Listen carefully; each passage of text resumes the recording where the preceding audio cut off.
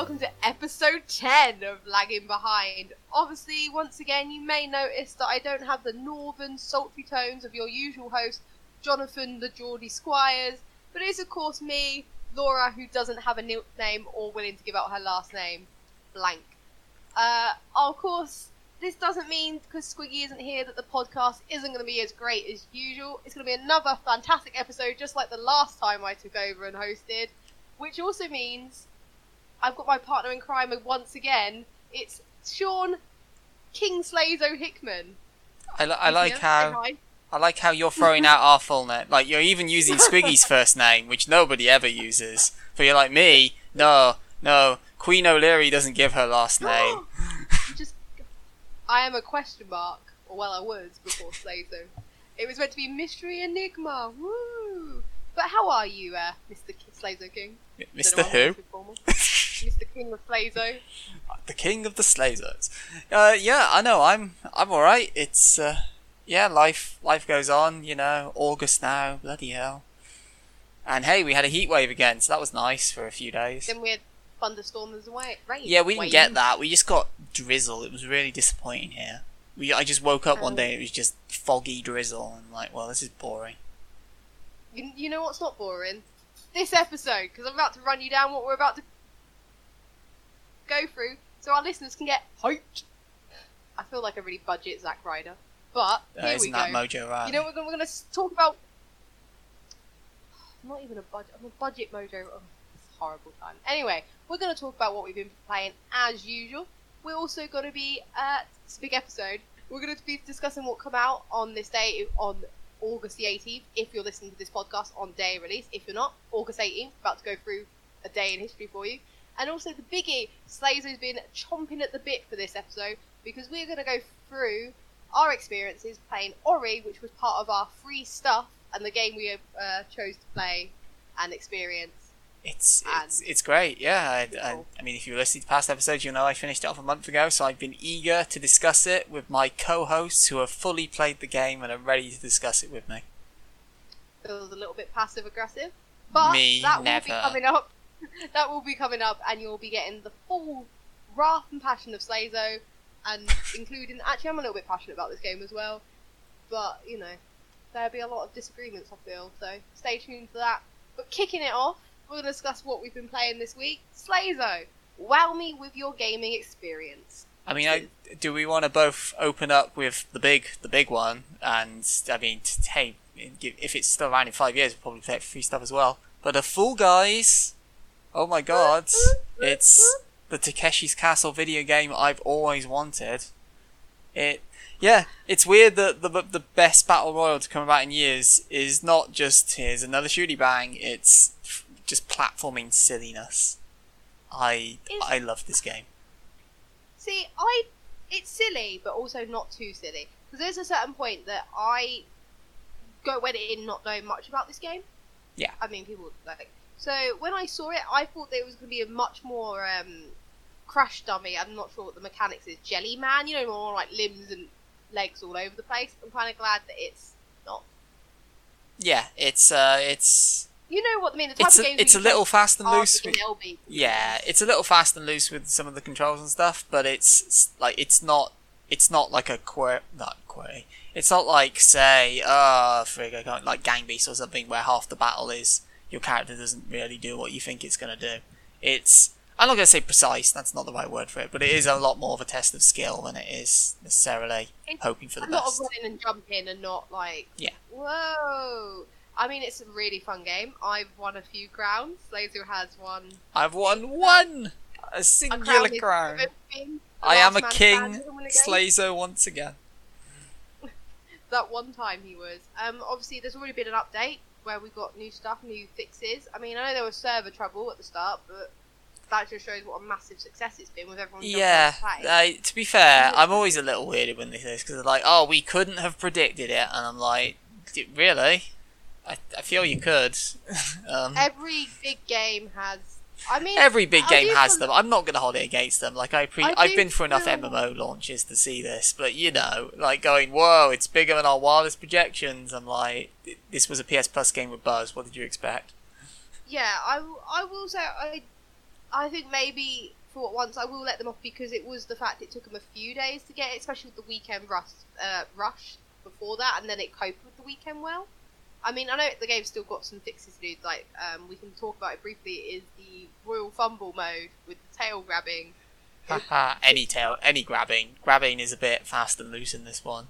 Yeah, you feel like someone's nowhere near you, next thing you know, your tail's been robbed, and you're screaming, my tail, as it runs off into the sunset. And when you get right next to them, you hit the grab button, the game's like, nah mate, what are you doing? But the fact it had something that sounds really frustrating, but the game's so fun that you overlook it. Yeah, pretty much. That's like pretty much how fun it is. Like you get annoyed at like stuff like, oh, it's another team game, oh, it's another Royal Fumble, but like you're not saying it like actually madly. You're like, oh, here we go again. Okay, cool. Right, let's do this. Let's have some fun. So yeah, I really love it. And hell, like the variety of costumes as well, especially because there's no microtransactions really tied to them, is amazing. Especially now that all the shops are different, so you get to see everyone dress up their Fall Guys in kind of different cool styles. And it's updated so often, so it's like, yeah. I mean, I've been enjoying the crossovers. I mean, as of recording, we've had a couple. We had Hotline Miami crossover outfit, and the game that's another indie game that I don't know.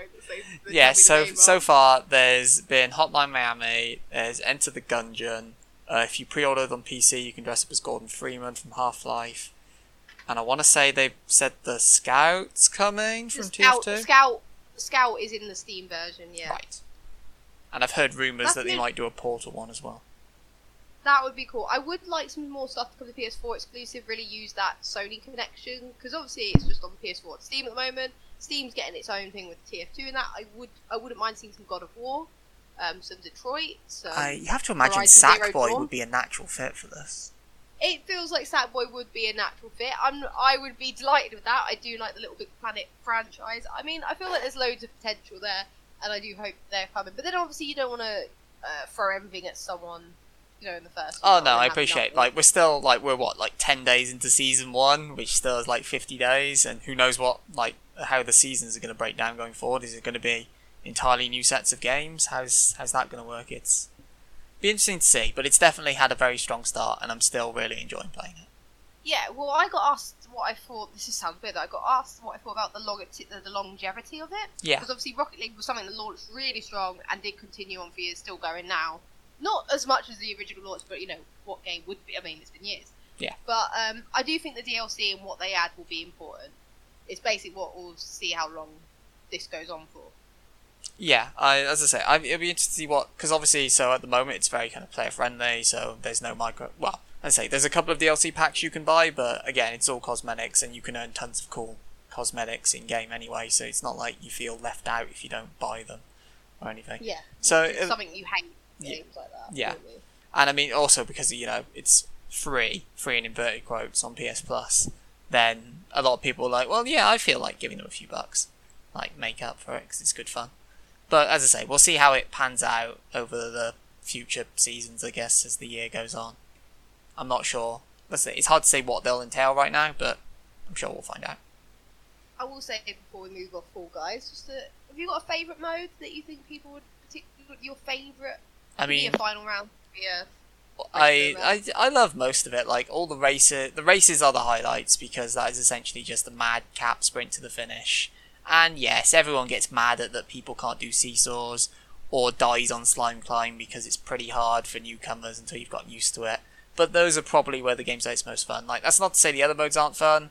I enjoy the survival style things like the hole in the wall-esque mode or the one where it's all rotating or you're doing the jumping beams. The finales are mostly good. Even the team...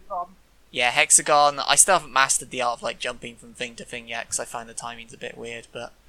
As I say, I enjoy the Logic one, but I've always been logically minded, so that's fine. As I say, the only the team ones I can get some of the people's annoyance on it, definitely with the tail ones, but it's still mostly fun. It could be a bit annoying when you're clearly on the ass end and you're going to lose, and there's nothing you can really do to fight that back just because you're partnered with, as our friends would call it, utter morons. But I was going to say yellow team. Yeah, yellow team sucks. I love how that's actually a thing, and that's actually become a meme. Yellow team sucks. Yeah. But if you're on yellow team, ow. Rip. Yeah. The other thing I was going to say with it is obviously you mentioned there about the getting the time and that.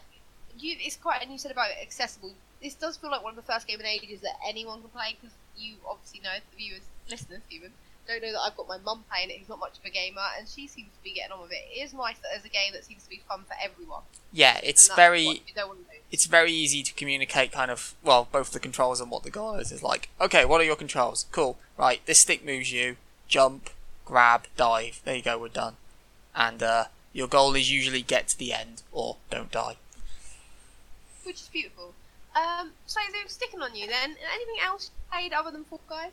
Yeah, so let's focus on some of the other stuff. So I've, as people may have been gathered from listening to past episodes, I'm still making my way through Final Fantasy VII Remake at my lovely glacial pace. So I did a couple more chapters. I can't remember what I talked about last time, so I'll just go over the ones I think I haven't covered yet.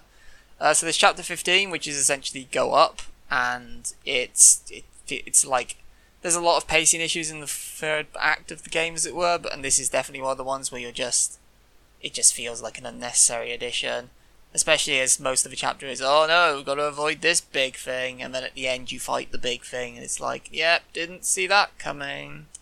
Glad I spent the last hour doing this chapter. And then chapter 16 is finally when they're like, Shinra, let's establish the main villains of this game who've been tormenting you up to this point. And you're like, great, glad you left it this late to do this.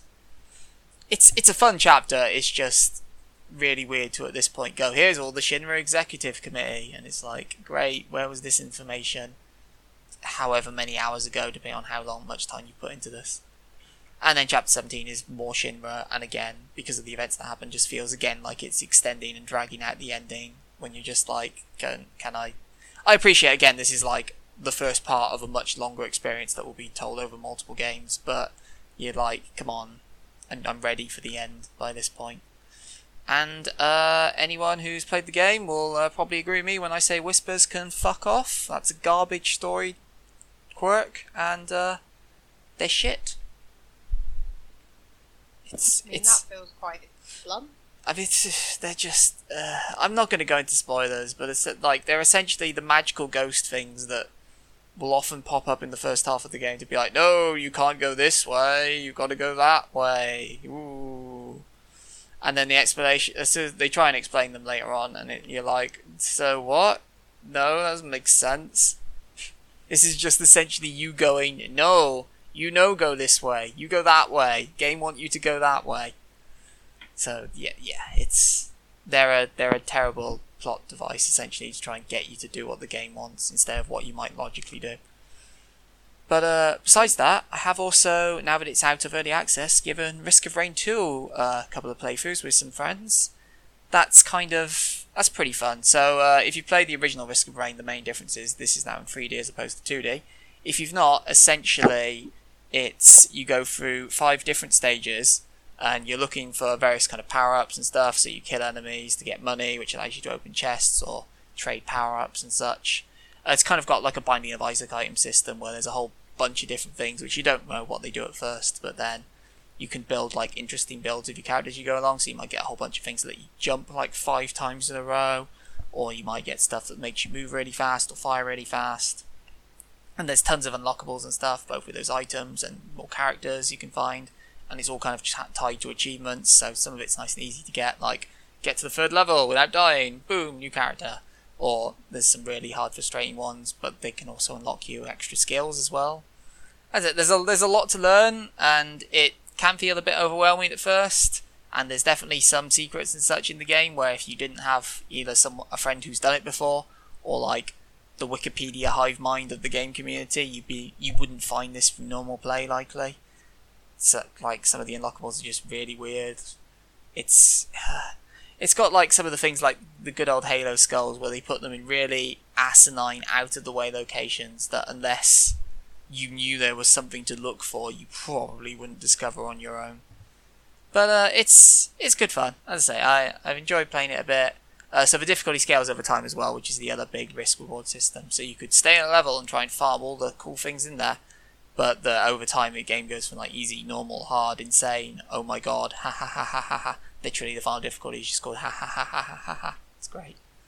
I mean, that's just mocking me. pretty much. As I say, look, it's good fun. I've only made it to the final boss once, at which point we were doing okay, and then he did one attack and killed everyone. So, need to learn that a bit more. But it's interesting. I want to play a bit more. Playthroughs can last a bit long, like it's an hour or so for a run, typically, if not longer. So it's not exactly small bursts like say Fall Guys is. But if you want to give 1 or 2 playthroughs for an evening, it's a laugh. And it's pretty cheap as well at the moment. I think it's only like 12 quid, which I was like, whoa, that's not insanely overpriced. That's good. So, looking forward to playing more of that in the future. I mean, that's fair. Anything else? That's pretty much it. Other than my usual, I've played gacha games, summer events. Woo! Fake Grand Order, more like Fake Grind Order. Haha. I've played VNs. Alcana's great. I love the visuals of it. It feels more visually interesting than most visual novels. That's it. That's all I gotta say about that. That is fair enough. I mean, I have dedicated my soul, life, and existence to Fall Guys, but I have snuck in some other games. Call of Duty Modern Warfare. I've never heard of that. Little known game. Do you no, have it on the Xbox? No, hang on. It's the one that got released with PS Plus this month that wasn't Fall Guys. Oh, so you mean Modern Warfare 2 Remastered campaign? Remastered, that's what I mean. Yeah, that. I started playing that for some reason. Sorry, it's an easy confusion to make, what with, the most recent one being called Modern Warfare, and then the one from 10 years ago being called Modern Warfare, and then Modern Warfare Remastered. I have played the later one on Xbox and stuff. Yeah. But I just couldn't think which. I know it's the remastered one and stuff like that. I was like, I was more going to make the whole joke that they recently were like, weapons glitch on the weapon texture graphical glitch. Better download 65 gig. But Modern Warfare 2 Remastered. Yeah. I've been playing that, did a couple of missions. I quite enjoy it. I mean, I don't know why. I mean, I did play the latest content, but there is a certain point where you just got sick of them sort of games. But then you go back, you play that, and I was like, you know what? I didn't get sick of them. I just like a different experience and a different story and a bit of variety in my missions. Like, it wasn't me that changed. Yeah. It was you for games. I definitely haven't played for a lot of the recent COD campaigns, whereas I think I did Modern Warfare 2 like the night. I think I did that like a midnight launch and then played it through till like 8 AM and beat it. And was knackered by the end of that. But, I'm shocked. Yeah. But yeah. I also like Call of Duty 2 and that. I remember trying to do them on Veteran and stuff like that. Like, I don't know. I know the multiplayer became the be-all and end-all of Call of Duty games. I said it did, and it still probably is now. But I enjoyed the campaigns when they were done right, and it didn't feel like the same plot repeating itself. Because by the few of them, you just feel like, well, who's going to betray me now? It's you, isn't it? They did definitely, this was maybe the first one where you could start to see some of the formulaicness of it appearing in the second one. Like, I remember, I think, the ending sequence, I don't know if you've got to it yet, but I remember the ending sequence felt very overblown in this one. I mean, I played it before, so it's not like... I know, but that was probably 10 years ago, so I don't really want to spoil things that you might have forgotten. But yeah, as I say, it didn't quite have the same impact as Modern Warfare 1, but it was definitely a fun campaign. Also, I played more Gears 5, because, you have Season 5! Yeah, just did some free-for-all. I mean, I do feel like the player base is drying up quite quickly, because I'm meant to be finding ranked games in this new ranked system to get up to silver so long, but you can never find a game, and I'm so impatient. I don't want to be waiting around for, God knows how long. That's why I keep nagging you to come play. But I just did some free-for-all, and instead of... They've reduced it, there's a free-for-all mode is now limited to 8 people in a game, so you tend to get full games. Which is nicer and everything, but it still feels like, you have one really good player per game, if you know what I mean. Yeah. That sounds like I'm insulting myself, but I'll basically always be 4 for higher in the say a team, the ones I played the other day, but then you just get maybe one person skill away with it. Granted, one of those people was nearly me at one point, so I got in my own head because I don't play much free for all, and I've started playing it, but there is a trophy. Yeah, I'm on the Xbox. Trophy for winning a free-for-all game and stuff. Oh no, it's achievement. It is. Oh, I failed. I'm so confident. No, yeah, achievement for winning a free-for-all game, and every time I get close to it and I'm really dominant, I just get in my own head. Yeah, no, I'm used to that. I'm very aware of it. I'm pretty sure there's Sorry, I was going to say, I'm pretty sure there's times where I've been playing with you and I've been like, yeah, holy crap, I'm doing well, I'm winning. And as soon as I notice I'm winning, it all goes wrong. All goes hot. It's the same way there's an achievement, I think, for coming from like 10 points behind and winning. And I've had slow starts and then start to move up to look like I'm going to win. And then I become aware that I am. And I'm like, oh no.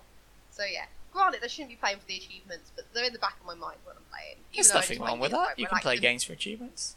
Alright, I wasn't judging myself, I just meant more like, at this point, I'm not going to get 100% on I'm just chilling, yo. No, Lord, you're going to do seriously 5.0. I believe in you.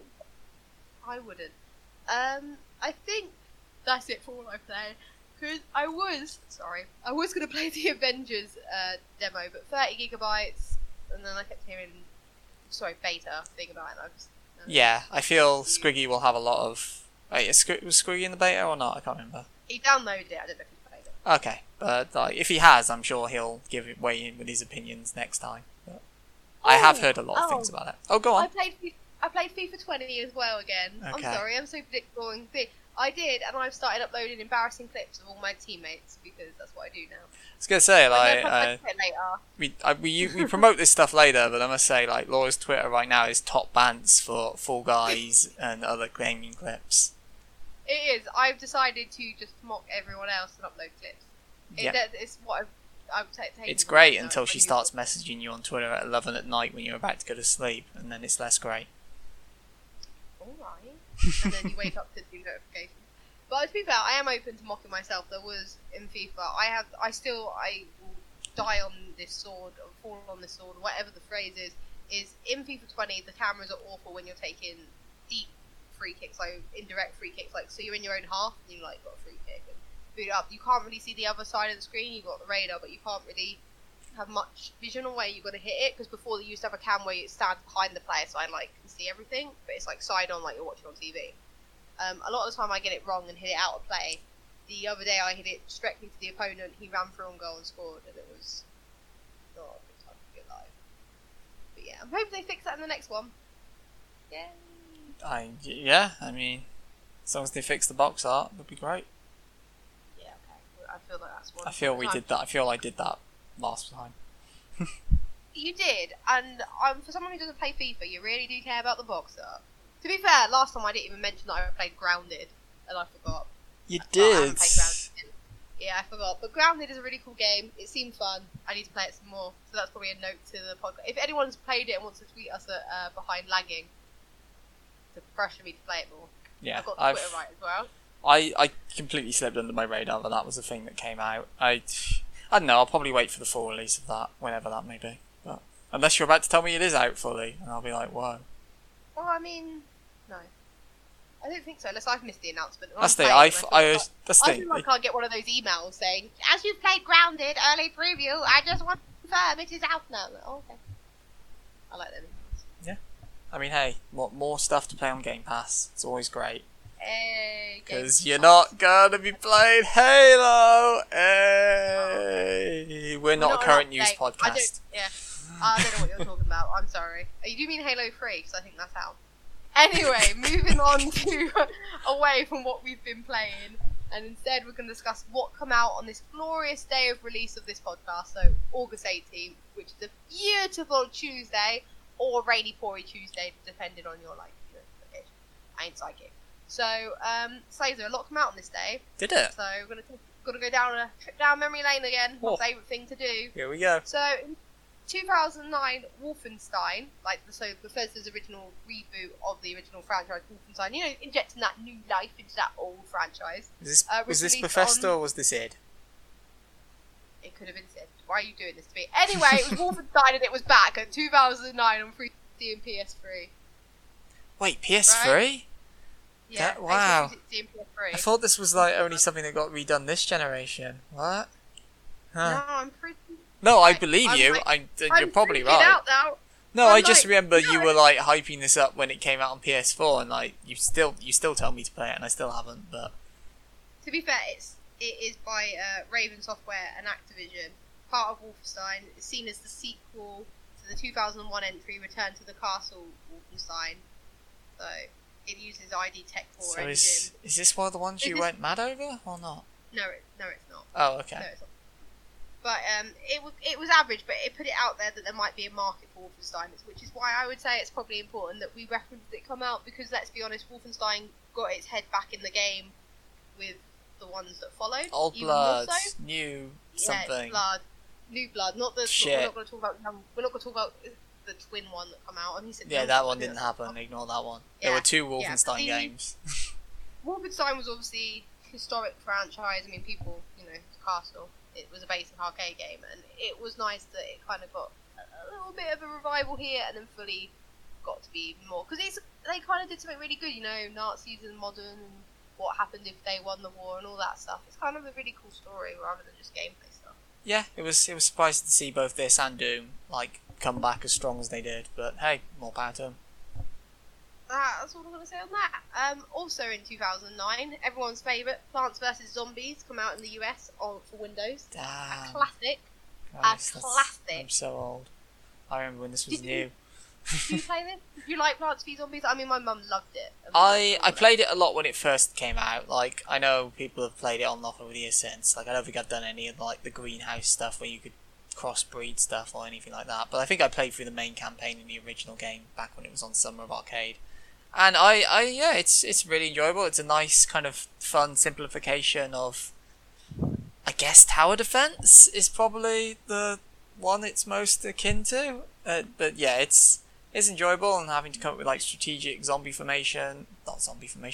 strategic flower formations, and all the little flower designs had their own charm and everything. And Crazy Dave, or whatever he was called, he was fun. And then the ending song is just très bien.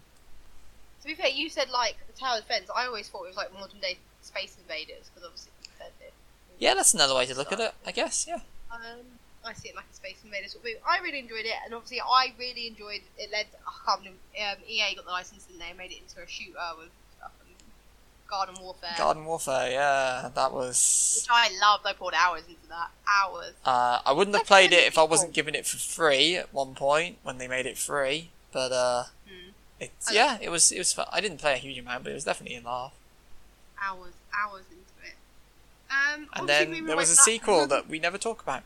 So yeah, we didn't talk about it because it got a quiet release and didn't really get the PR it deserved. That apparently it is fun and good and more of the same, smashing good times. But is it? I heard it was microtransaction hell, but hey, who knows? I mean the basic gameplay. I mean, it's kind of like Star Wars Battlefront. People are like, it's microtransaction hell, but then they still played it. So.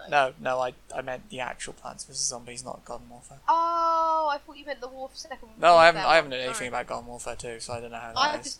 I mean, that's how quiet it got released. Moving on. 2013 in the US, Disney Infinity come to Wii U, PS3 and 360. Obviously, I have loads of these figures still in my room in a box. In my wardrobe, I have a Disney Infinity 2 figures, even more so, because I was not just in Disney Infinity 1, I went into Disney Infinity 2. I did play the game, it was fun, it was basic, clearly meant for kids, but the figures were really cool, so... Squeaky, I didn't realise you were here. I thought you weren't here this week. I mean, he didn't even finish Epic Mickey, so who's the real Disney fan? No, but Disney Infinity, you got to play, obviously your basic characters. I want to say Pirates of the Caribbean was in the first lot. I don't know, it might have not been.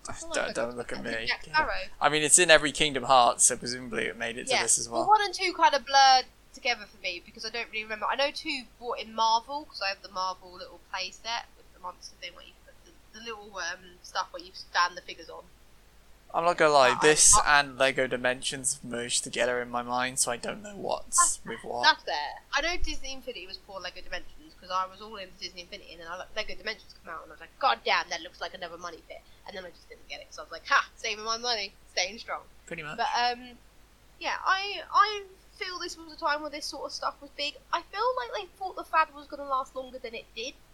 Because then Amiibos did happen, and I think Amiibos are still popular and stuff, but it does feel like... Amiibos are on the way out, but yeah, but they were... This was the time when everyone was trying to follow the Skylanders bandwagon.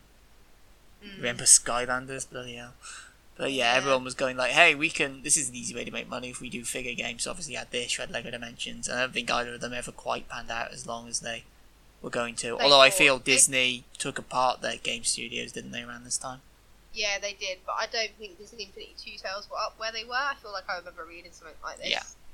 Or something like that, and I feel the craze was dying down by this point. So. Yeah.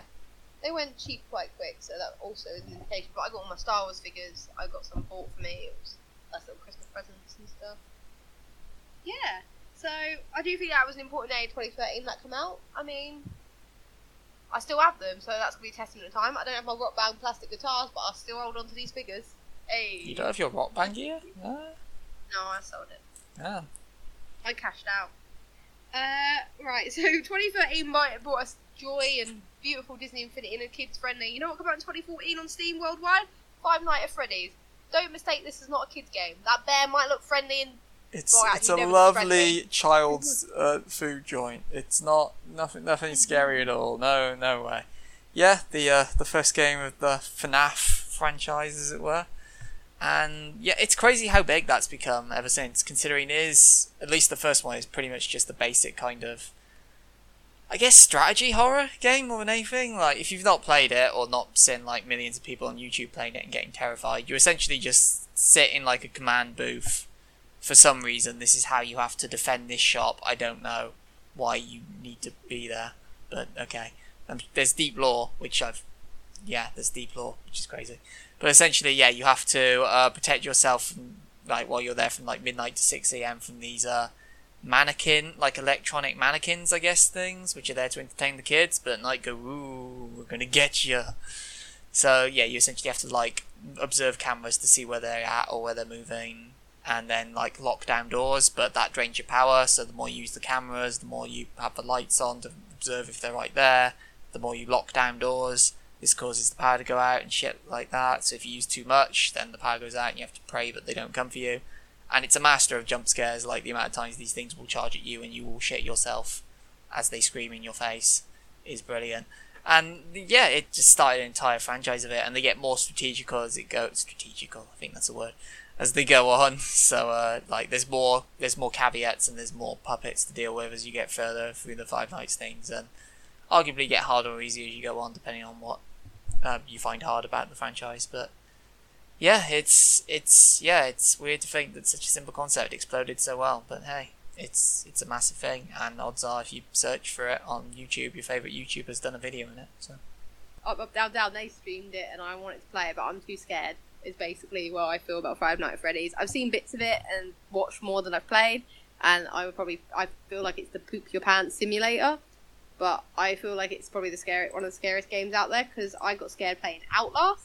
So the fact that I got scared playing Outlast means I probably won't want to play this. Yeah, that's fair. As I say, it's not one for. If you're not after horror, then there's no real benefit to playing this. So I do love horror, just not by myself. So fair. Unless my horror buddy returns to me in spectacular situations, I feel like I'm not going to be playing Five Nights at Freddy's anytime soon. But Lola's always there for you. Oh, Lola's shit. She's the worst at horror. She leaves. Oh god, she's a little baby. Scared of wrestling. Anyway, so that's 2014. But last game, we're going to look back on this historic day, 2015. Zombie U worldwide released on Steam, and it also come out in the United States on the PS4. You're really into zombies, Laura, this week. I played DayZ. I forgot about that. That was me. Yeah, zombies are cool. Like, it did become once again, the successful zombie games, and then everyone makes a zombie game, and you're like, oh, zombies again. And I still feel there were so many zombie games, we're still jaded. Like, the game that came out on the motorbike, Days Gone. Yeah, and it was like, it looked cool and stuff, but you lost me at zombies. Yeah, there were definitely times when they were presenting that game, it was like, look at our hordes of zombies, and I'm like, great, I've already seen this kind of thing. Yeah, it's great that it's probably more technology to make these hordes even more terrifying and have even more zombies in the horde and feel even more, like, troubled. But then you're also like, I'm so tired of this genre.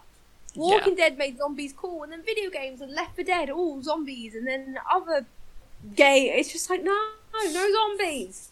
Because even The Last of Us, zombies, technically, sort of zombies, infected, the zombie line, you know?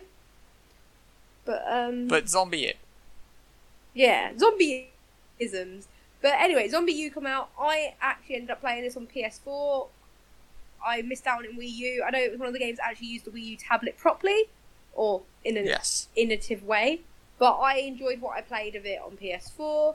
Once again, I was jaded of zombies when I played this, and I still continued to play it. But I kind of like the whole, see how far you can get, survive, you die, go back to someone else. Blah, blah, blah. It's cool. Have you ever played it? Nope. The Wii U came out when I was a poor boy and couldn't afford to buy extravagant things like lots of games for it. Not like now, where I'm just willy-nilly. But, yeah, I don't know. Like, I never really saw the appeal of it either. It was like, it just looked like another zombie game to me. And on a platform which had, like, Nintendo Land and a few other things I guess I was interested in, it never screened out to me as, this is one you have to spend your money on. But that was most of the Wii U library, so... Yeah, but that's why I ended up getting it on PS4. I felt quite the same. It was something that intrigued me. Also, the setting of London, always great to be playing in places that familiar. So, yeah, but I think that was important. It was important for what it did. More so on the Wii U than its Steam and PS4 releases, but yeah, still. I always thought it was funny them being like, here's Zombie U on other platforms, and I'm like, so what does the U stand for now? And they're like, Universal. Right, I'll get their PR team sorted out. Right, that's all the games I have that historically. I mean, other stuff come out. This day was huge for DLC. Sorry, Rocksmith fans, if you tuned in to reminisce about what song packs come out on this day. But we're going to move away now from history and move to your favourite subject, free stuff. I mean, we're not really moving away from history. The whole podcast is history, but... Why you gotta... Just like free stuff. Why I gotta be so rude? So, obviously, we did free stuff and we all played Bioshock and had mixed views and discussed it. And then we... was it you that openly picked Ori? One of us picked... I can't remember who, but like we discussed it and we decided Ori and the Blind Forest. Yes, I obviously started the playthrough this by downloading the wrong Ori. Now you've said the full title, yeah? Yeah, that was fun when you did that. But anyway, I haven't played this, and we're going to discuss it now. Just me and you, Slazo, going through the beautiful experience. Obviously, you finished it. Yeah. I haven't. I mean, because I am stuck. I will first of all give the opinion. So he couldn't be here, but I will first of all give the opinions of our lovely co-host. Here is his detailed essay on Ori. I like the idea of it, didn't like the execution. That's his opinion. So, Laura, shall we discuss it? Yeah. So first, let's start with the story. Start with the basic story. I know I haven't got to the finale or whatever, but I'm not expecting a big plot twist, and I don't mind you ruin it because I will break my controller. You've seen the main part of the story. Yeah. So can I just say, can you pre-warn me next time that it was a sad game? I was like, oh, this is good. It was literally worse than the movie Up when I told you. When you said, I was like, this is the Up of games. Yeah, basically, it is. That's literally how my notes write. This is nice. Yeah, this is nice. Sadness everywhere. And I was like, this thing is adorable. I don't want it to be sad. Yeah, it's definitely it's a very Up-esque opening, which I've seen bits of this before, so I kind of knew this was happening. I don't think you need to pre-warn players that it's a sad thing. I think you do when you didn't get a pre-warning on Up. I haven't seen Up because someone gave me a pre-warning. You haven't seen Up! It was sounding sad! It's sad for 10 minutes and then the actual film starts. I ain't gonna lie, Don't get me wrong, it's sad. As I say, like, the fact that we're comparing it to Up should tell you that, goddamn, it's a very good opening. And it definitely does make you feel things about, I died inside and I was already dead. Like a zombie. I died inside again. But that is pretty much the narrative high. Like, there are other narrative beats. You might... I can't remember whenabouts the next big one is. But it never really matches that from the rest of the game. The narrative is kind of loose about it.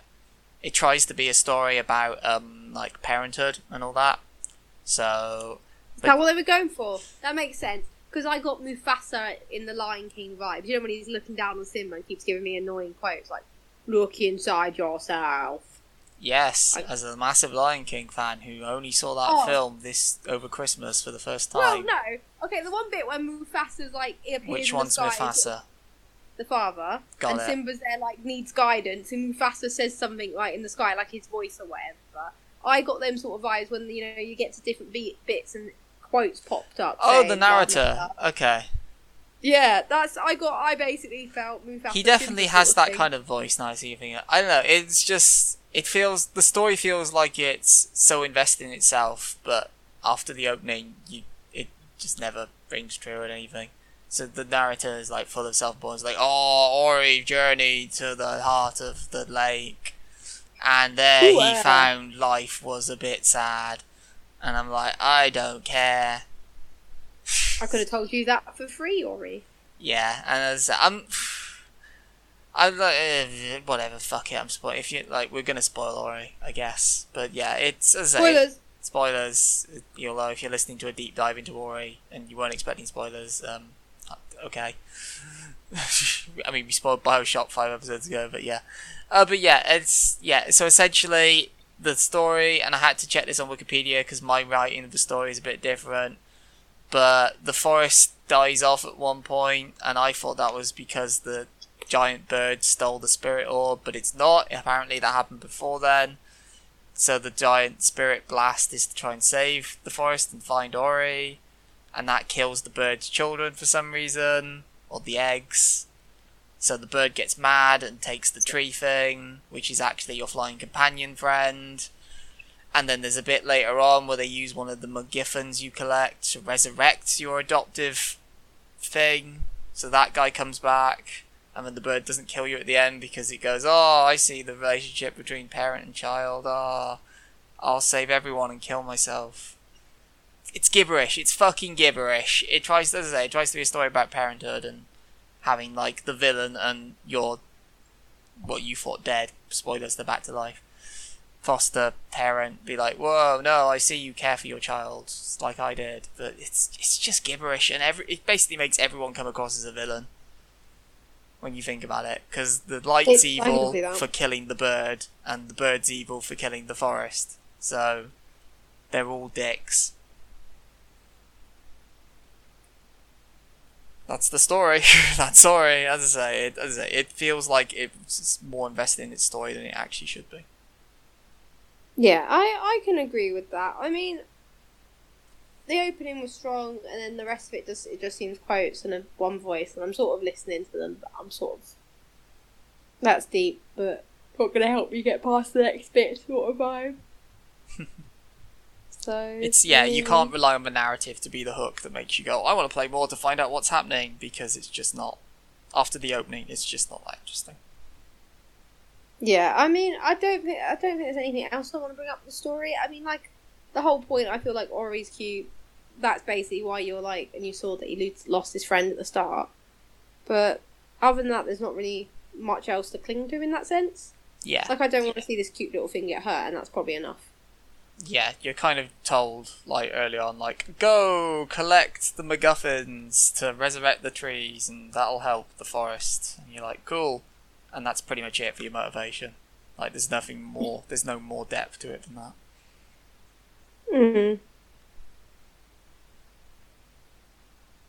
Yeah, so moving away from just the basic story, we're going to go deep dive on some gameplay mechanics. Hell yeah. Can we first start with the ability tree? Because I feel this is something complimentary. I want to start with a compliment. I really like how easy and simple it is. Also with the save points, you get an orb, you power up, you can save there, and then you can reuse that little save point in that area. Well, the save points are a whole thing unto themselves. We can go into in a minute. But yeah, the ability tree is nice and simple. So there's, I can't remember off the top of my head what they are, but there's essentially 3 paths. I think it's combat, exploration, and movement, maybe, or like just general abilities. But yeah, it's definitely very simple, because it's just literally you get experience, or you can find like full-on ability points in the wild that will give you part or a full ability point, and from there you can upgrade. So you can either do more damage, or you can feel things on the map, or you can give yourself more jumps and stuff. So yeah, it's definitely simple, and it's definitely like it helps to provide clear goals of, oh, I want to upgrade this next, so I'll need so many ability points and that. So yeah, it's not convoluted. it can be a bit annoying at times that there'll be some stuff where you're like, I want to get that, but to do that I have to go through all these junk abilities for things I never really use. Like, this charges up your Spirit Bomb-esque attack, and I'm like, well, I never use that, so great. But it's not a complex or innovative upgrade tree, but it's nice and simple and it works for what Ori is. I mean, and now we said you're going to go more depth on the save point. I tie them in because obviously it's your little orbs, your little power blue orbs, and obviously you get so many, and then you can establish a save point. Yeah. I thought it was cute that it's like you put the save point where you want, effectively. It's very interesting. Like, you never really see this kind of thing in games. So one of your kind of stats, so you have life, but you also have, I think it's energy is what it's called. And essentially you can spend, at the start of the game, it's 1 energy point to produce a Spirit Flame, which is essentially a respawn point.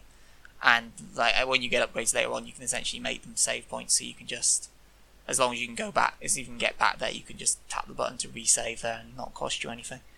And they're definitely very interesting as a concept, because it's essentially the equivalent of like a PC quick save, and you don't really see that in console games, or especially Metroidvanias like this. Usually you're forced to save at very set points. So it's a very interesting mechanic. It does have drawbacks to it, so obviously... Yeah, if you use your power on other stuff and the big shots and you don't have your little save or enough for a save point and stuff like that, I do feel annoyed. But then I did feel like when I did have enough and I could put my save point where I want, so just after I've killed this spider, for example... Yeah. That was pissing me off. It felt nice to do that. I'm like, ha. Yeah, it's get me now. Yeah, it's definitely, as I say, allowing the player to save almost always when they want. Like, there are some exceptions, as you mentioned. You might not have any energy, and then you might get annoyed having to do a long segment over and over. Or you might, because it's a quick save, you might save with low health. Or the most... Or no safe ground. No safe ground can be annoying. I think the one that got me the most is... It's a mentality, because again, you don't really see quick saves in console gaming as opposed to PC. So you might put a save point, get a collectible, die, and then sometimes I would forget that I don't have that collectible anymore, that I have to go re-get it. Yeah, I get that. It's the same with the map fragments. Or cutscenes as well. That's the weirdest one, when you save and it's just before a cutscene, and then you have to rewatch this lovely guy show you what to do time after time, and you're like, I get it. I don't need to see it again. There was one where you have to go pick up an orb and carry it. Yeah. And you slow walk. I remember I had to slow walk so many times. And I was just... Yeah. And there's another one where my save point was just before a boss battle bit where you're locked in like an area. And I was like, I had to keep getting past it. And I would have loved to save afterwards, but you can't because it triggers a cutscene. And I'm like, ah! So I had to keep doing this little boss battle again. Not that the boss battle was hard, it's just doing it again and again. Straight in. Yeah, it's definitely a case of, if you're not careful, you can end up redoing the same thing over and over, and that can get very grating, especially if it's a tricky segment. Yeah. I mean, you referenced it there. I will say this game I found more frustrating than I expected, because it's very finicky, the mechanics. I won't say like it's, broken or anything, because it's not, if you get it right, but you get something slightly wrong and then you're done. You know what I mean? Like, your jumps, some segments have to be perfect. It depends on the part of the game you're on, but yeah, there's definitely... It's an erratic difficulty curve for a bunch of reasons, and that is one of them. Like, there are some parts where you can play fast and loose, and utilise a wider variety of your abilities to get around or explore, but there are also parts where it's very confined, and if you don't figure out the kind of solution very quickly, bang, you're dead. Sucks to be you. Yeah. Then again... Death isn't as annoying in here as it is in other games, because there's no load times really, unless you're like warping around the map. The only load times I feel like when you're slow, well, it's not even a load time. The only time I feel like the game was slow is like you'll be made to slow walk because there's a cutscene or quote or something. Other than that, I can't really ever think, oh man. Yeah, like it's impressive. Like I had times as well, heck, where I think when I was trying to do like my abilityless run, which I'm still working on, and there are times where I'll die and then I'll respawn immediately, and it's not even like nearby, it's like several minutes back in a completely different part of the map and zone, so you'd think, oh no, it has to reload that, but no, I'm just straight there. And it's like, damn, this is impressive. Yeah, and you appreciate, especially when it's a finicky, frustrating game like this, you don't want to be waiting around, it just adds to your frustration, so I do really appreciate that certain sense of it. feel like I'm leading this. Is there anything particularly you want to talk about next? 'Cause I've got a list. There's a loads of things I can talk about, Laura. But Yeah, I suppose you kind of mentioned it there, like with the boss chambers. Do we want to talk about the combat? Because let's Yeah, let's talk about the combat. that's definitely because- shit. And it definitely gets better once you unlock the whole fire projectile back at an enemy. Yeah, Before that point- flinging is an entire conversation we'll have. Sorry, bashing. Yeah. But So yeah, it's very limited to begin with. It gets better, but its combat is not the aim of this game, really. I feel like the enemies are more obstacles to avoid or jump over rather than you're battling. definitely, yeah. Because so essentially, if you've not played Ori, the majority of the combat, apart besides the mechanic that Laura mentioned about bouncing fireballs around, is hammer the X button a lot. Because that does your spirit flame, which isn't even you controlling it. So essentially, your little fairy flame that's going around you shoots fire at enemies in some range that you don't really have control over. And yeah, it's you hammer the X button, and it's not fun to do that. As is And obviously, some of the enemies, they do feel like they've got the accuracy down. They have a better tool. Like the spiders, I'm going to come back to them. Sometimes they're positioned so well, the projectiles are firing at you, so you don't want to Which jump. ones so were they the fire spiders? The spiders are purple. They drop down. They fire 3 projectiles at once. Oh, the dragon, they were spiders. Oh shit, that makes so much more sense. Yeah, they're I had them as spiders. like floating dragon things in my No, head. they're spiders. No, that makes so much sense. I never cottoned on they were spiders. Huh. Whoops. Yeah, well, they're spiders, and they would annoy me the most because obviously jump into it. If you're not ready to like do the Y and fling or mess it up, Yeah. then you're most likely to get hit. But then obviously you can't really jump to avoid them because they're low, high, and middle. So getting the jump right to avoid them is a little difficult. Yeah, but I feel like you can definitely tell that combat isn't a focus for this game, considering, I mean, you mentioned boss chambers. The boss chambers are essentially some jumping squibs are running around, so run around a bit and hammer the X button. Like, there's no real big combat set piece in this game. I mean, I wrote the word pissy next to the word boss battle to sum up. They were just a bit pissy because it's like they come out the ground, projectile, jump, hit. They come and go back in the ground, projectile, hit. Blah blah blah, and it's like, oh my god, I don't understand what they add to this. I'd rather take a annoying jumpy puzzler and everything than do that again. Yeah, do you want to know the fun part, Laura? There's more to come that I haven't done. That's also the final boss. It's the same thing. See, I don't think that really captures the essence of Ori. For me, it's a great little jumping puzzler game. Puzzle. I know you need enemies sometimes to drive a story and stuff, but in terms of the combat, isn't a big deal. I'd rather just have a harder jumping puzzle. You need enemies to kind of force, well, especially, we'll get to it now, to kind of force the movement, and that's where the flinging mechanic comes in, which you unlock in kind of the first main dungeon, which is the Ginzo Tree. And that's definitely really where this game kind of opens up and is probably its highlight. Like, it's a bit like, that's when Ori really starts to become a master of movement, and the game really shows that it's more about the movement and the flow than it is the combat or anything like that. So, if you've not played Ori, the flinging mechanic, essentially, as I mentioned, so you hold the Y button, and you can fling off several things. So there are lanterns, kind of dotted about the environments, and you can fling off any of those, quite standardly. But you can also fling off enemies or their projectiles. So any enemy, you can hold the button nearby, and your game goes kind of into slow motion so that you aim where you're going, and then you can fling off.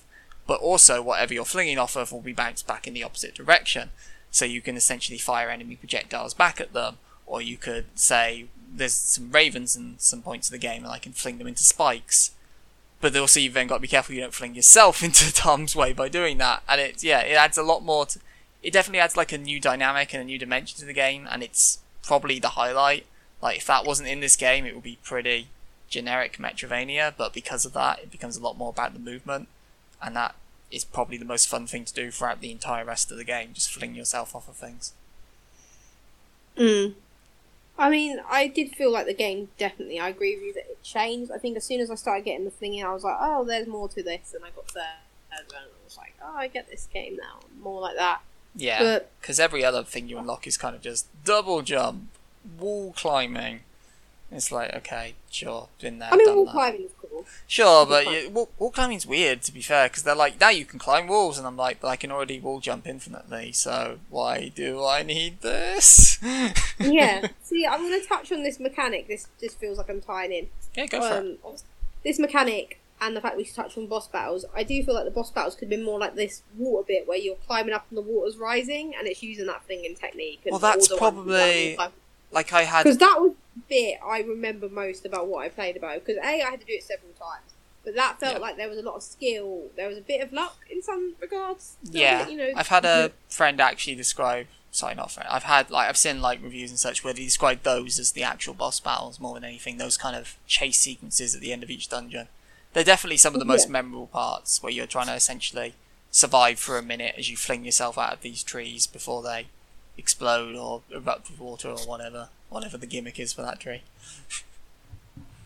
Yeah, I mean that's fair. That's literally the bit I would say I felt that was most challenging. I felt it was most fun as well. I say fun. If you ask me, it's fun. It was, They can again because you're redoing segments of the game. So when you look back on it, it's like that's nice, but there can be times in the moment where you're like, if you don't see like the thing you need to know, it's most prevalent in the second one, I think, where there's bits of the environment that fall down, and it's not always 100% obvious where you need to go exactly next because you might need to backtrack a tiny bit in the chase sequence. So it can be frustrating, but when you look back on them, they're definitely like the high points of the game.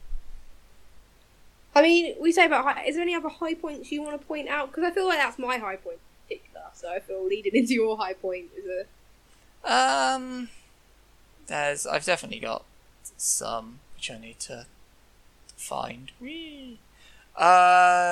yeah, as I say, I like movement. I feel like it does a good job of the classic Metroidvania kind of power creep of you start off very, very weak, easy to die, easily overpowered, you don't have much energy, so it's not like you can save everywhere. But by the end of the game, you're a god who can't be touched. Like the final level of the game is essentially a lava kind of dungeon where you have to fling yourself around to avoid not getting burned up, and then doing things against the clock or in tricky challenge chambers. And it's a lot of fun because it's a lot of combination of all your abilities. But by that point in the game, you are pretty overpowered. And admittedly, this is because I went out and got all the power-ups and everything. Because before you do that, you are quite underpowered, but you definitely notice the power creep throughout this game, and it, as I say, gives you a lot. So by the end of the game, you're like, "Whoa, look at me! I'm the god of the forest!" as you fling stuff everywhere. So yeah, I enjoyed that, and I think it's pretty. It's a very pretty game. Like it's a lot of. I don't know if watercolor's the right term for it, but it's got a lot of like pretty art and nice aesthetic, and Ori looks very good and distinct. In fact, no, all the main characters look cool and distinctive. Their personalities may be garbage, but their characterizations are, like, visually they look very distinct and interesting to look at. Yeah, I think everyone had their own little quirk going on. Yeah. I mean, in terms of personality, I couldn't describe anyone's personality in that game, so. And I feel the audio as well, especially in, like, the story beats as well, the audio really does enhance the game a lot. It has some very nice things, and the rest of the track's nice ambience. Like, I've listened to the OST since I beat the game, and it's nice to listen to like that. You don't really notice a lot of the ambience in the moment, but you definitely notice in like the first 10 minutes or the major story beats that the soundtrack really kind of enhances that and has some nice swelling music. Yeah, so I mean the music's another thing you want to touch on. I thought that always set the mood because I've got down that it was immersive, so it's the design and the music that really made that the case.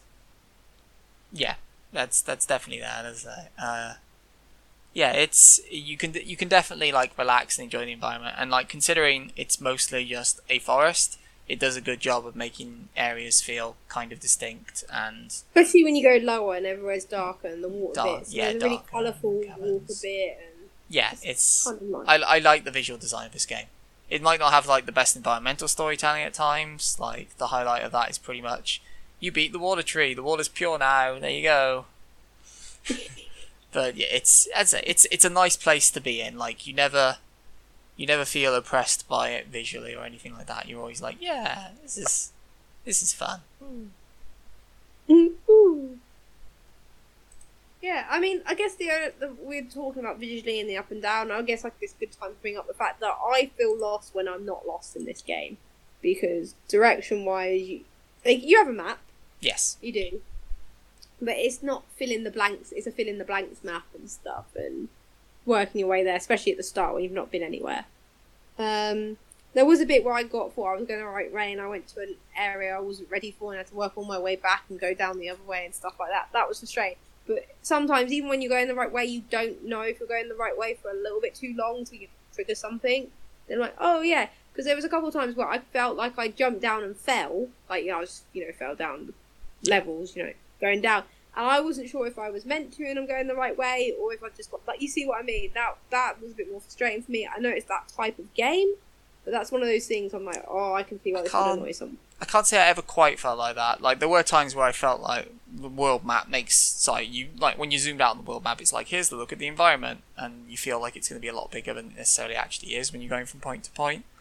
I never really had the feeling that I got lost, per se, because a lot of the game is pretty smart about kind of coercing you onto the critical path, as it were.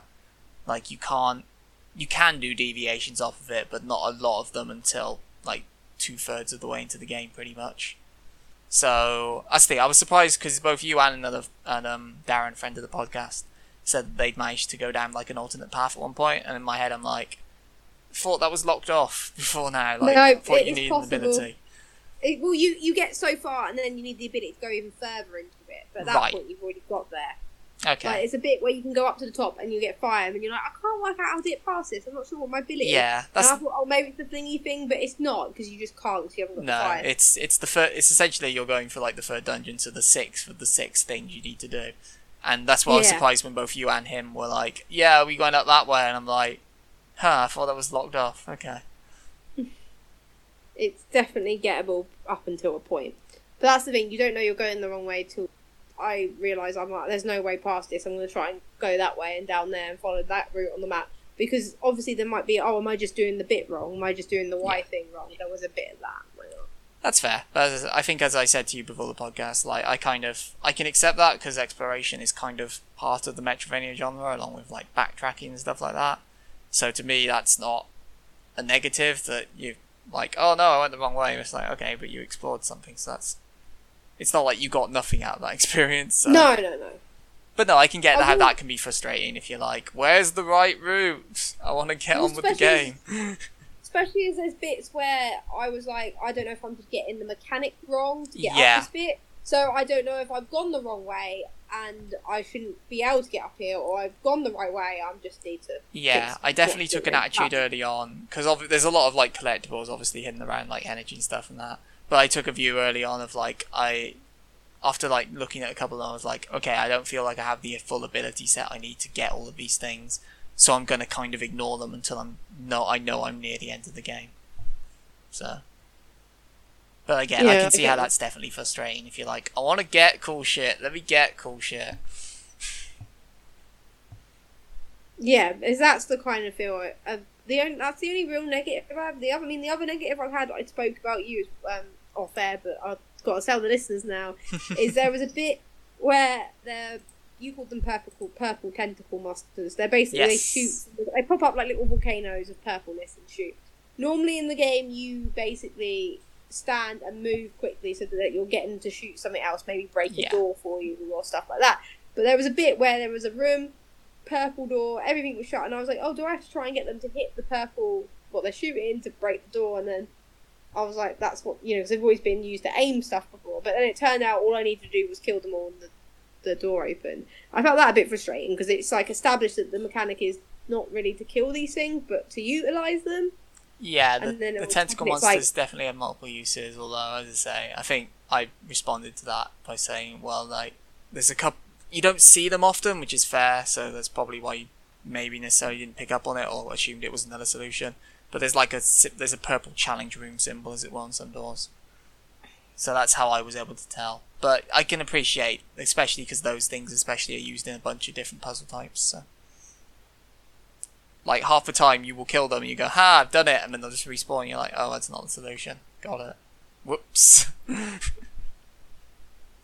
Yeah, but that was the thing, because I'm on the principle that if you establish this is for this, of course it's logical that I'm looking to use them in that way. Yeah. So I just found it a bit... I get why, don't get me wrong, I probably should have tried to kill them all first, but it's just because it was different from what we'd done before, and before I'd killed them and then wait for them to pop up and respawn to use them again, it's just... I mean, on touching on this, because obviously that's a certain time, I do like some of the enemy designs that, in terms of not Crumb, but like the little rhino that rolls up into a ball and you can flick him, but he charges. I kind of really liked it. The explosive rhinos are fun again to play Yeah. around with. And again, that They're my ties into favourite. flinging. So Yeah. See, I'm like, I just want to point out they're like my favourite enemy. that's cool. Favourite enemy. I suppose I had fun fighting the crow, like the most annoying ones by far. But I had fun fighting the crows because they're kind of like they dive at you in like lance-like patterns, so you can try and figure out. You can either like try and bounce off all of them and have a good time with that, but if you're Have a good caught, time. as I say, they allow you to like come up because you go, if I bait them here, then I can jump off it and have some fun there. But also, if you like fuck up with them, they will very easily kill you. So I mean, that's fair. I mean, is there anything else you want? Because that's all the notes I got from the bit. I mean, I guess the only other bit is I didn't like. I was gonna say, so carry you it. didn't. Oh, go on. Sorry, what were you gonna say? I was going to say there's a bit where you have to carry an orb and then Yes. like move through the obstacles, and I hated it because it was so frustrating because you're so slow and you can't jump and stuff like that. Yeah, there are I know two that's part of the segments game. where you carry orbs. Like you've mentioned one of them there. There's also another one which I think is new for the definitive edition. But yeah, they both had interesting quirks to it. So like, They're a different sort of part of the gameplay. They're just not for me because I hate stuff where you carry and slow down, and that's my broad opinion across all games. If you know what I mean? Like, no, that's fair. In a game that's defined by movement, they do feel like you carry this orb and then like you can't double jump, you can't fling, you can't do half of the cool fun things that you've been enjoying doing. It's Yeah, a contrast, but it can be a bit annoying. And they have payoffs like in the second dungeon, which I think is the one you're talking about. They allow you to walk on walls and stuff and mess with gravity. In another one, it's like you have platforms that you can only use or like only make real, as it were, if you have the orb with you. So they're neat ideas. the orb that's blue, like Yeah, a bubble round. yeah. you. That's where I'm stuck at. A bit with that. Yeah, so I think you got. So we should say like Laura hasn't finished it. I think you're in the second dungeon. I'm gonna guess. Maybe third. Could You're be not in the third. third. The third's lava. The third doesn't Oh. have an orb. You got to the second Oh. dungeon. I'm near the end of the second one because this is a long dungeon otherwise.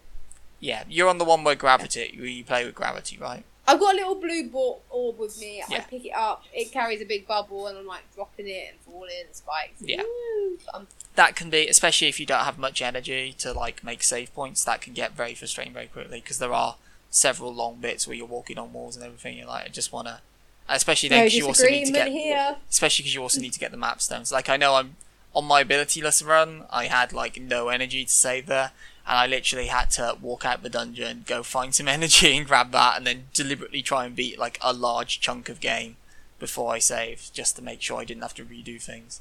So yeah, as I say, and that kind of ties into the energy thing as well. Like when you've got tons, or when you've like got a load of the orbs, you feel invincible. But if you have like towards the start when you have like 3 or 4 units, you never feel like you have enough in situations like that. You flick from weak to godlike very fast when you collect a bunch.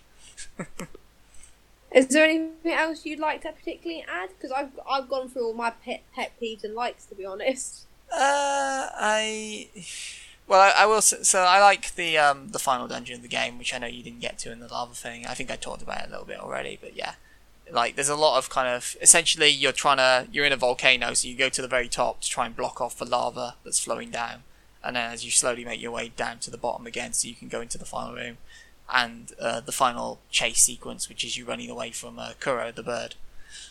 I think he's called Kuro anyway, and it's a nice He's a big bird. yeah, it's a nice climactic end. I tell you what you did avoid, classic AAA game segment. So once you beat the second dungeon, Laura, you got a stealth segment to do. You know what? I'm not saying that I won't actually play it. I probably will still finish this game. I just got stuck But and then frustrated. yeah, It's not my usual type of game, in fairness, which is the point of the segment, to try new stuff. So yeah. because I would not pay for this game. Not an insult to the game, just Ooh. it's not my type of game. It's not like if I was into these sort of games, and yeah, I would probably be, but it's just not the sort of thing I go for. That's fair. As I say, I've played a couple of Metroidvanias, so It's weird coming off, because I think the last one I put a lot of time into was Guacamelee, and that's very combat focused. Like, there's a lot of different moves you can do, and you have to break enemy shields by doing different moves, and they're flying, and there's bombs you have to beat. It's basically the exact opposite of this, like, whereas this is much more about the movement and platforming, that's much more about the combat. And it's weird that I don't want to say they put effort into the combat, that feels like the wrong term, but it's weird that there's a chunk of it, because it always feels like, no, I don't want to do combat, I want to get away from that, because it's not fun. But as I say, like, its core mechanic of flinging is great and kind of carries the game for a lot of it. So if it had added more things like that in each dungeon, hot damn, this would be amazing. But it never really matches that high in that first third. But I still enjoyed it. I mean, put it like this: I've got all the achievements bar the special challenge run achievements, so I had a blast playing Ori. I mean, I feel like we could end up on Ori and say this: if you had to grade it out of 10, where you landed on it? Because I would say I'll give it a 6 or a 7. Probably push it to a 7. I would probably give it an 8. It's good fun. And I will say as well, if you're interested in giving this a try, it's quite short. Like, it's only... Unless you're shit. I didn't say that, Laura. But it's... I mean, I've put so many hours into this and I'm still ain't finished it. I'm really good at these games. For most players, it will be 6 to 10 hours. I think Darren blasted through it in like 2 days. Playthroughs. Yes, he did. So yeah. And as I say, I spread it. I think I spread it over like a dozen play sessions over the month or so when I was talking about mentioning it on the podcast, of like an hour or so each time. But again, remember, I went to collect everything and I did all the achievements, so that's why it took me a little longer. But as I say, it's if you were like looking for an introduction to the Metroidvania genre, this is definitely a good choice. It's kind of laid back. It has difficulty bumps, don't get me wrong, and it can be very frustrating, as Laura's evidenced here, and as Squiggy would no doubt have mentioned if he'd shown up. But, he had stuff, don't be dead sassy. Sure, okay. He had 10 weeks to play it as well. But, love you, Squiggy. But, yeah, it's... I think it's a fun game, so I'd have given it an 8 out of 10. So, yeah, I mean, we're giving it high scores. Yeah. Which does mean the next game on Free Stuff has got a tough act to follow, really. Yeah. Where are we going from a 2D platformer, or what's next? You're never gonna guess this. Hot damn. 2D. Oh. Is it a platformer? I mean, it's everyone's favourite hedgehog. Could it be Silver? Are we playing Sonic? No. Oh. Sonic. Anyway, our next Free Stuff game was it came PS Plus for free, and I think it was actually on Xbox Live Gold for free as well, based on what I've just had a look-see around. Sonic Mania, which was released in 2017. It's on Switch, PS4, Xbox One and Windows. Obviously, it was a very high-scoring review Sonic game, because it went back to the old formula, and it was part of the to celebrate Sonic's 25th anniversary. So some side-scrolling gameplay fun should be coming to Free Stuff. I can't do the maths of which date the podcast is, but we have a while to play it, and we'll be checking back and then saying our experience on this. And if it's anything like Ori, it will be a positive talk. If it turns out to be terrible, because Slazo hates Sonic secretly, it could be a rant. I mean... There's no secret about it, mate. Could be buckle up, kids. I'm hoping it turns out alright. As I say, it's been a long time since I've given a 2D Sonic a whirl, so hopefully... And Sonic Mania is highly praised, so I'm looking forward to getting into it. And I can't wait for you to both finish it this time. I will be able to finish a Sonic game. I'm good at Sonic games. I say I complain about the type of games, but Sonic games, it's fine. I've got this. Cool. I've got this. Please do. Yeah, but that's everything. This is episode 10. We need to sign off. So obviously you need to know that this podcast drops every Tuesday on all good podcasting platforms such as Spotify. Every other Tuesday, I always forget fortnights, on Spotify and Apple Podcasts being the main home hitters, but you probably can find it. Anchor FM lists the home of all of them and gives you links to where you can get them on your devices and stuff like that. That's right, plug in Anchor FM now. That's how I've gone up. Obviously, you can follow the podcast at Behind Lagging, where we do update the Twitter, and we'll be giving you updates throughout the next few weeks about where people are in Sonic Mania. So if Slazo does slip behind, It will Yeah, be out me. there. It'll be On me our who's the Twitter. weak link. Totally. There we go. So just remember this quote will be tweeted out. Yeah, remember to hit subscribe and follow on the podcast. Obviously, you can follow us personally at Laurie Law. Sean Hickman, you can follow at Slazo King. You can follow the absent Geordie Squires at Geordie Squires and moan at him for being absent. Ask him what he thought of Ori. Yeah, tweet him and harass him about his Ori for. Good thing. Is there anything you want to plug other than harassment? Other than harassment, that's a tricky one. I mean, hey, if you like my voice and you want to hear it with someone who isn't squeaking on a bed, then you can listen to the Trash Manga Friends podcast. We've got a bunch of episodes out by the time this airs, so you can follow us on Twitter at Trash Manga Cast, and we're on all good podcasting services, so Apple, Spotify, Google Podcasts, finally, Stitcher, and TuneIn. And you can listen to me. If you think I'm going mad now, boy, you ain't heard nothing yet. If you want to hear me go insane, that podcast is the place to do it. With friends who are also going insane. It's great. As he sounds like he's going insane, which is a great note to end our 10th episode. Thank you for joining us. Join us again for episode 11 in 2 weeks. That's right. And make sure to listen to previous episodes if you just can't get enough of this lagging behind goodness. Ciao! Bye-bye.